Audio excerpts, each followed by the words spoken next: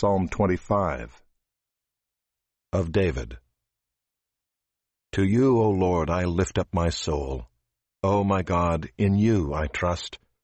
Let me not be put to shame. Let not my enemies exult over me. Indeed, none who wait for you shall be put to shame.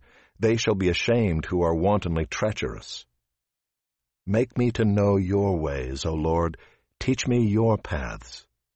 Lead me in your truth and teach me, for you are the God of my salvation. For you I wait all the day long.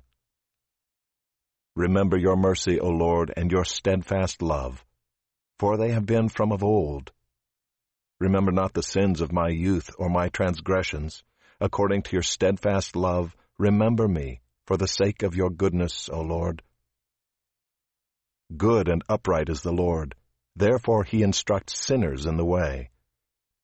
He leads the humble in what is right and teaches the humble his way.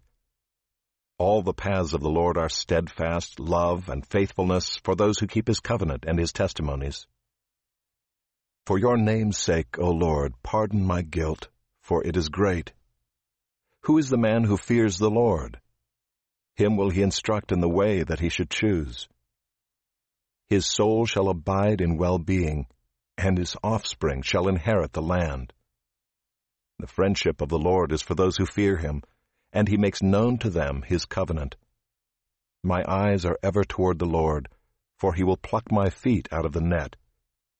Turn to me and be gracious to me, for I am lonely and afflicted. The troubles of my heart are enlarged. Bring me out of my distresses. Consider my affliction and my trouble, and forgive all my sins. Consider how many are my foes, and with what violent hatred they hate me. O guard my soul and deliver me. Let me not be put to shame, for I take refuge in you. May integrity and uprightness preserve me, for I wait for you. Redeem Israel, O God, out of all his troubles.